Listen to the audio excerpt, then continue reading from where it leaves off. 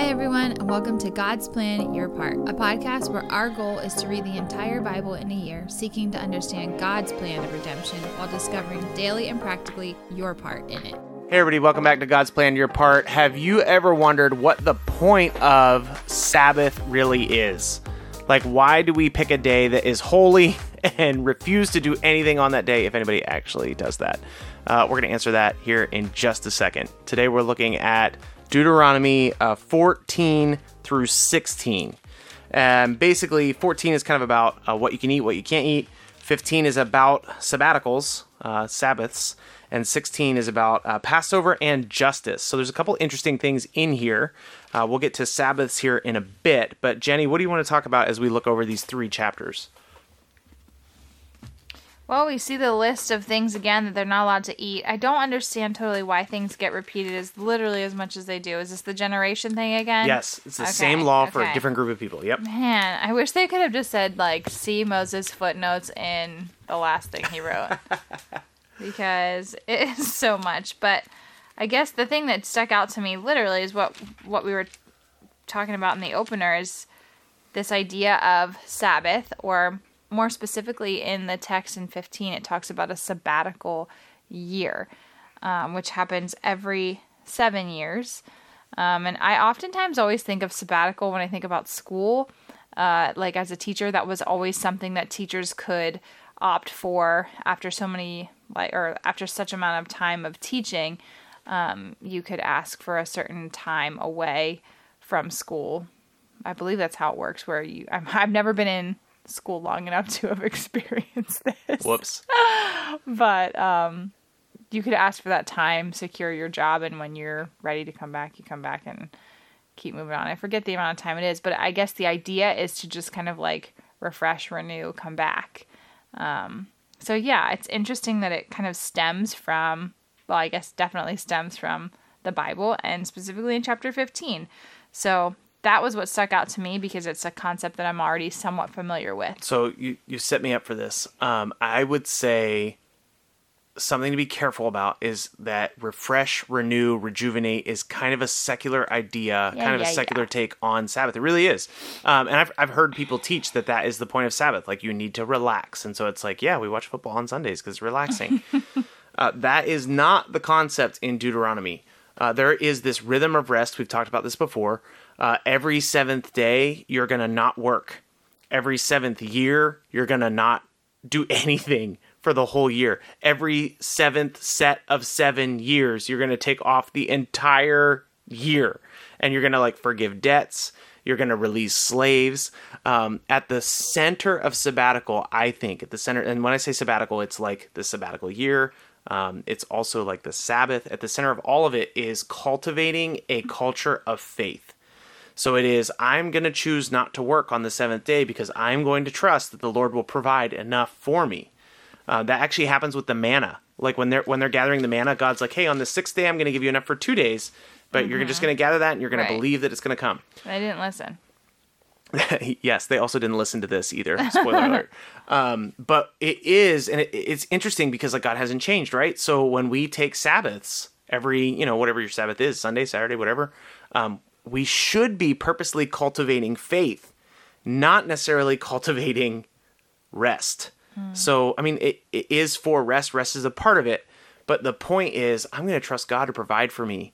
And I'm going to watch him work in that. So you see wild things like you are not allowed to hold a loan for more than 6 years because on the seventh year, you're going to release that loan. You are not allowed to hold a slave for more than 6 years because on the seventh year, you're going to release that slave. Now, we've talked a little bit about that does not mean what you think it means. Like these are indentured servants, basically, and Hebrews would take on slaves because they were increasing their socioeconomic status, not decreasing it. So imagine if you have several indentured servants in your family, you're getting work done with those people. They're helping you meet the task and you're going to release them. That is going to require faith that God will provide for you and take care of you. And this is tied pretty closely with the idea that we are going to be a generous culture. Like when you get to the promised land, you will be a generous people. If you see somebody with a need, you will give to them and support them with that need. If you have a slave that wants to stay with you, you're going to make them essentially part of your family. So there is a lot of generosity at the center of this. That is why we do Sabbath. That is why we do sabbatical.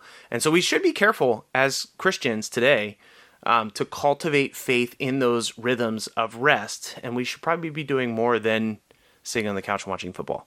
It's a very broad generalization for sabbatical. It is. But I know I've fallen into it. Like when I was in college and they taught us like what the real meaning of sabbatical was, I was like, what?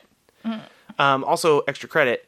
You might wonder why we do Sabbath on Sundays. Like, why is Sunday our holy day and not Saturday? It's because Jesus rose on Sunday, and the early church changed the holy day, scandal, to honor the fact that Jesus rose on Sunday. We experienced that firsthand. At least I did when we were in Israel in college. I was like, whoa, this is a Saturday thing. It was very confusing. In Israel, they take this very seriously to like the legalistic extreme. Most buildings have two sets of elevators, one that works on buttons and one that stops on every floor, so that on Shabbat you don't even have to push an elevator button to get to a different floor. It's pretty wild.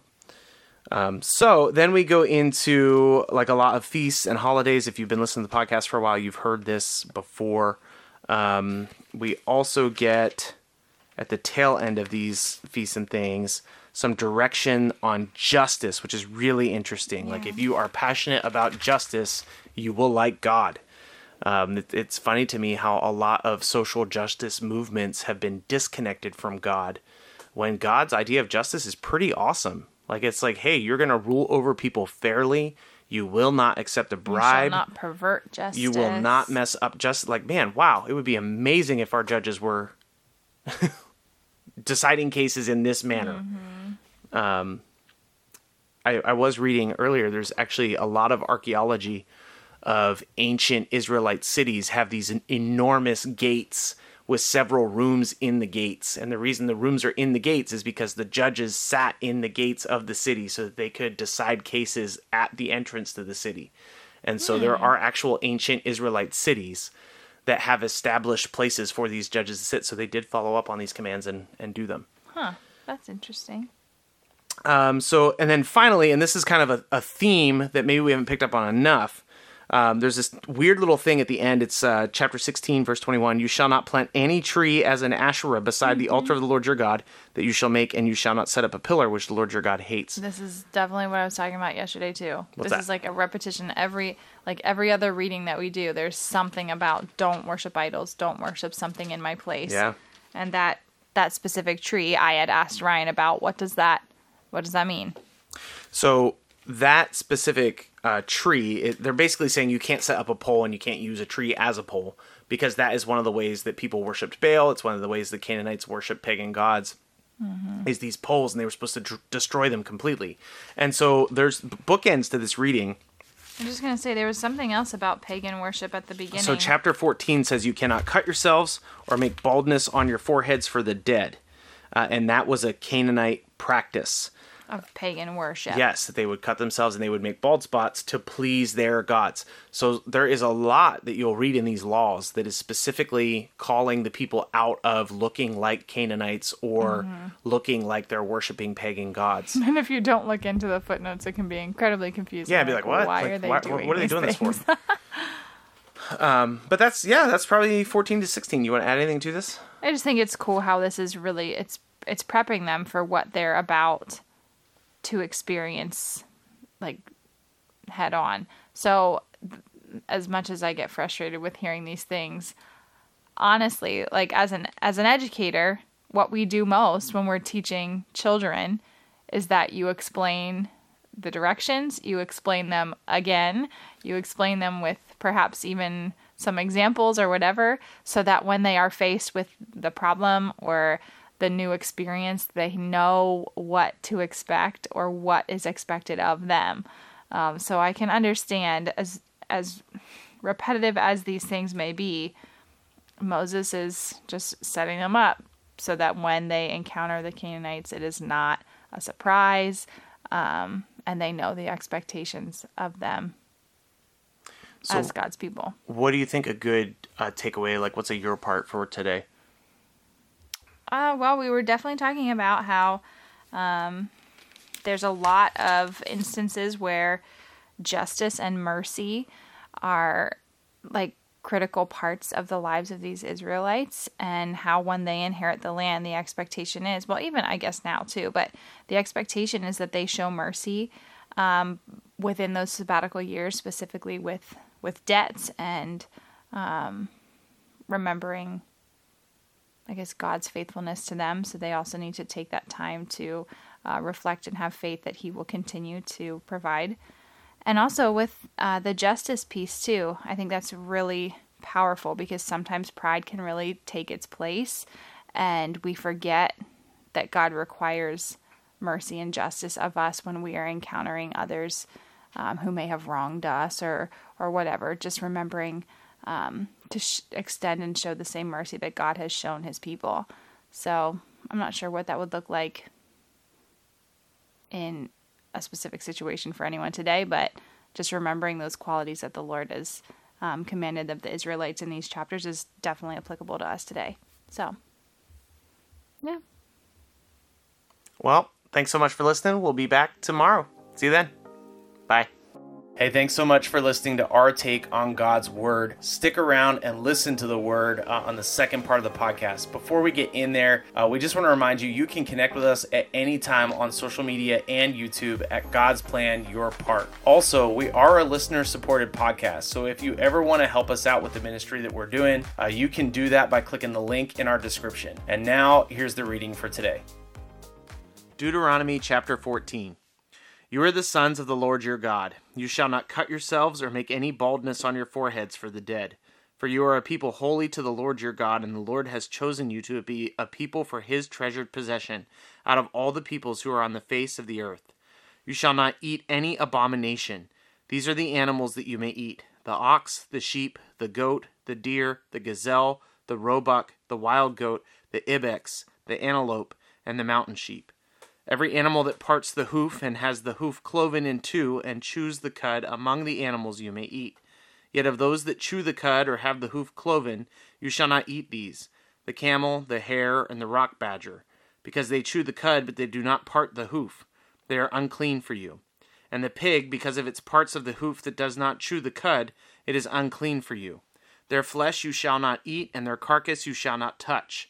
Of all that are in the waters you may eat these. Whatever has fins and scales you may eat, and whatever does not have fins and scales you shall not eat. It is unclean for you.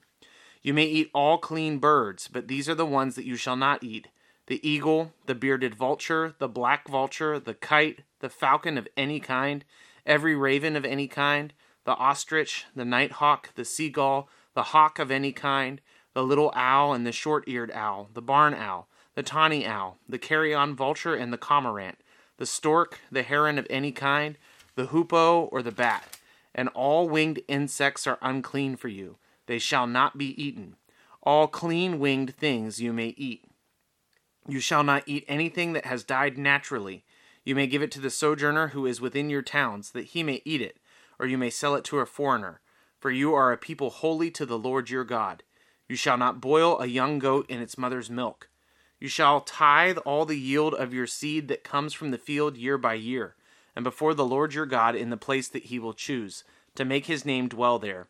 You shall eat the tithe of your grain, of your wine, of your oil, and the firstborn of your herd and flock, that you may learn the fear of the Lord your God always.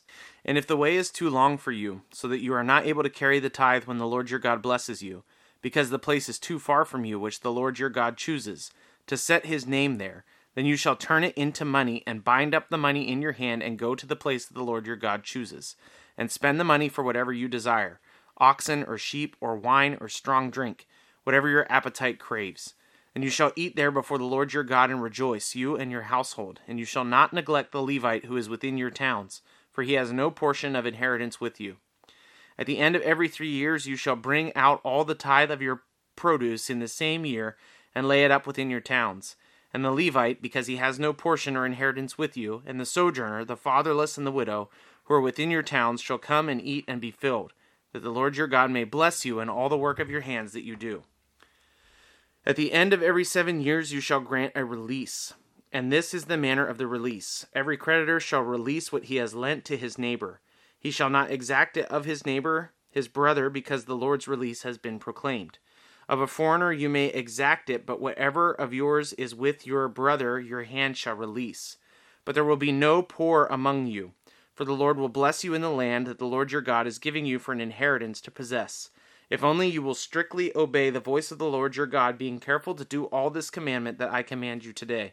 For the Lord your God will bless you, as he promised you, and you shall lend to many nations, but you shall not borrow, and you shall rule over many nations, but they shall not rule over you. If among you one of your brothers should become poor in any of your towns within your land that the Lord your God is giving you, you shall not harden your heart or shut your hand against your poor brother, but you shall open your hand to him and lend him sufficient for his need, whatever it may be. Take care lest there be an unworthy thought in your heart, and you say, the 7th year, the year of release, is near, and your eye look grudgingly on your poor brother, and you give him nothing, and you cry to the Lord against you, and you be guilty of sin. You shall give to him freely, and your heart shall not be grudging when you give to him, because this is for the Lord your God will bless you in all your work and what you undertake. For there will never cease to be poor in the land. Therefore I command you, you shall open wide your hand to your brother, to the needy, and to the poor in your land. If your brother, a Hebrew man or a Hebrew woman, is sold to you, he shall serve you 6 years, and in the 7th year you shall let him go free from you. And when you let him go free from you, you shall not let him go empty-handed. You shall furnish him liberally out of your flock, out of your threshing floor, and out of your winepress. As the Lord your God has blessed you, you shall give to him. You shall remember that you were a slave in the land of Egypt, and the Lord your God redeemed you. Therefore I command you this day. But if he says to you, I will not go out from you, because he loves you and your household, since he is well off with you, then you shall take an awl and put it through his ear into the door, and he shall be your slave forever. And to your female slave you shall do the same. It shall not seem hard to you when you let him go free from you. For half the cost of a hired worker he has served you for 6 years. So the Lord your God will bless you in all that you do. All the firstborn males that are born of your herd and flock you shall dedicate to the Lord your God. You shall do no work with the firstborn of your herd, nor shear the firstborn of your flock. You shall eat it, you and your household, before the Lord your God, year by year, at the place that the Lord will choose. But if it has any blemish, if it is lame or blind, or has any serious blemish, whatever, you shall not sacrifice it to the Lord your God. You shall eat it within your towns. The unclean and the clean alike may eat it, as though it were a gazelle or a deer. Only you shall not eat its blood. You shall pour it on the ground like water. Observe the month of Abib, and keep the Passover to the Lord your God. For in the month of Abib the Lord your God brought you out of Egypt by night. And you shall offer the Passover sacrifice to the Lord your God from the flock or the herd, at a place that the Lord will choose, to make his name dwell there. You shall eat no leavened bread with it. 7 days you shall eat it with unleavened bread, the bread of affliction, for you came out of the land of Egypt in haste, that all the days of your life you may remember the day when you came out of the land of Egypt. No leaven shall be seen with you in your territory for 7 days, nor shall any of the flesh of your sacrifice on the evening of the first day remain all night until morning. You may not offer the Passover sacrifice within any of your towns that the Lord your God is giving you, but at the place the Lord your God will choose to make his name dwell in it, there you shall offer the Passover sacrifice in the evening at sunset at the time you came out of Egypt. And you shall cook it and eat it at the place the Lord your God will choose. And in the morning you shall turn and go to your tents. For 6 days you shall eat unleavened bread, and on the 7th day there shall be a solemn assembly to the Lord your God. You shall do no work on it. You shall count 7 weeks. Begin to count the 7 weeks from the time the sickle is first put to the standing grain. Then you shall keep the feast of weeks to the Lord your God with the tribute of a free will offering from your hand, which you shall give as the Lord your God blesses you. And you shall rejoice before the Lord your God, and you and your son and your daughter and your male servant and your female servant, the Levite who is within your towns, the sojourner, the fatherless, and the widow who are among you, at the place that the Lord your God will choose, to make his name dwell there. You shall remember that you were a slave in Egypt, and you shall be careful to observe these statutes. You shall keep the Feast of Booths 7 days, when you have gathered in the produce from your threshing floor and your winepress. You shall rejoice in your feast, you and your son and your daughter, your male servant and your female servant, the Levite, the sojourner, the fatherless, and the widow who are within your towns. For 7 days you shall keep the feast to the Lord your God at the place the Lord will choose, because the Lord your God will bless you in all your produce and in all the work of your hands, so that you will altogether be joyful. 3 times a year all your males shall appear before the Lord your God at the place he will choose. At the feast of unleavened bread, at the feast of weeks, and at the feast of booths. They shall not appear before the Lord empty-handed. Every man shall give as he is able, according to the blessing that the Lord your God that he has given you. You shall appoint judges and officers in all your towns that the Lord your God is giving you, according to your tribes, and they shall judge the people with righteous judgment. You shall not pervert justice. You shall not show partiality. And you shall not accept a bribe, for a bribe blinds the eyes of the wise and subverts the cause of the righteous. Justice, and only justice, you shall follow, that you may live and inherit the land that the Lord your God is giving you. You shall not plant any tree that has an Asherah beside the altar of the Lord your God that you shall make, and you shall not set up a pillar which the Lord your God hates. Thanks so much for listening to God's Plan, Your Part. If anything stuck out to you, if you have any questions, or if you'd like to receive a Bible, you can email us at godsplanyourpart@gmail.com. Also, if you're enjoying the podcast, please consider supporting us through the link in our description. We love that you're on this journey with us, and we hope you have a great day. See you tomorrow.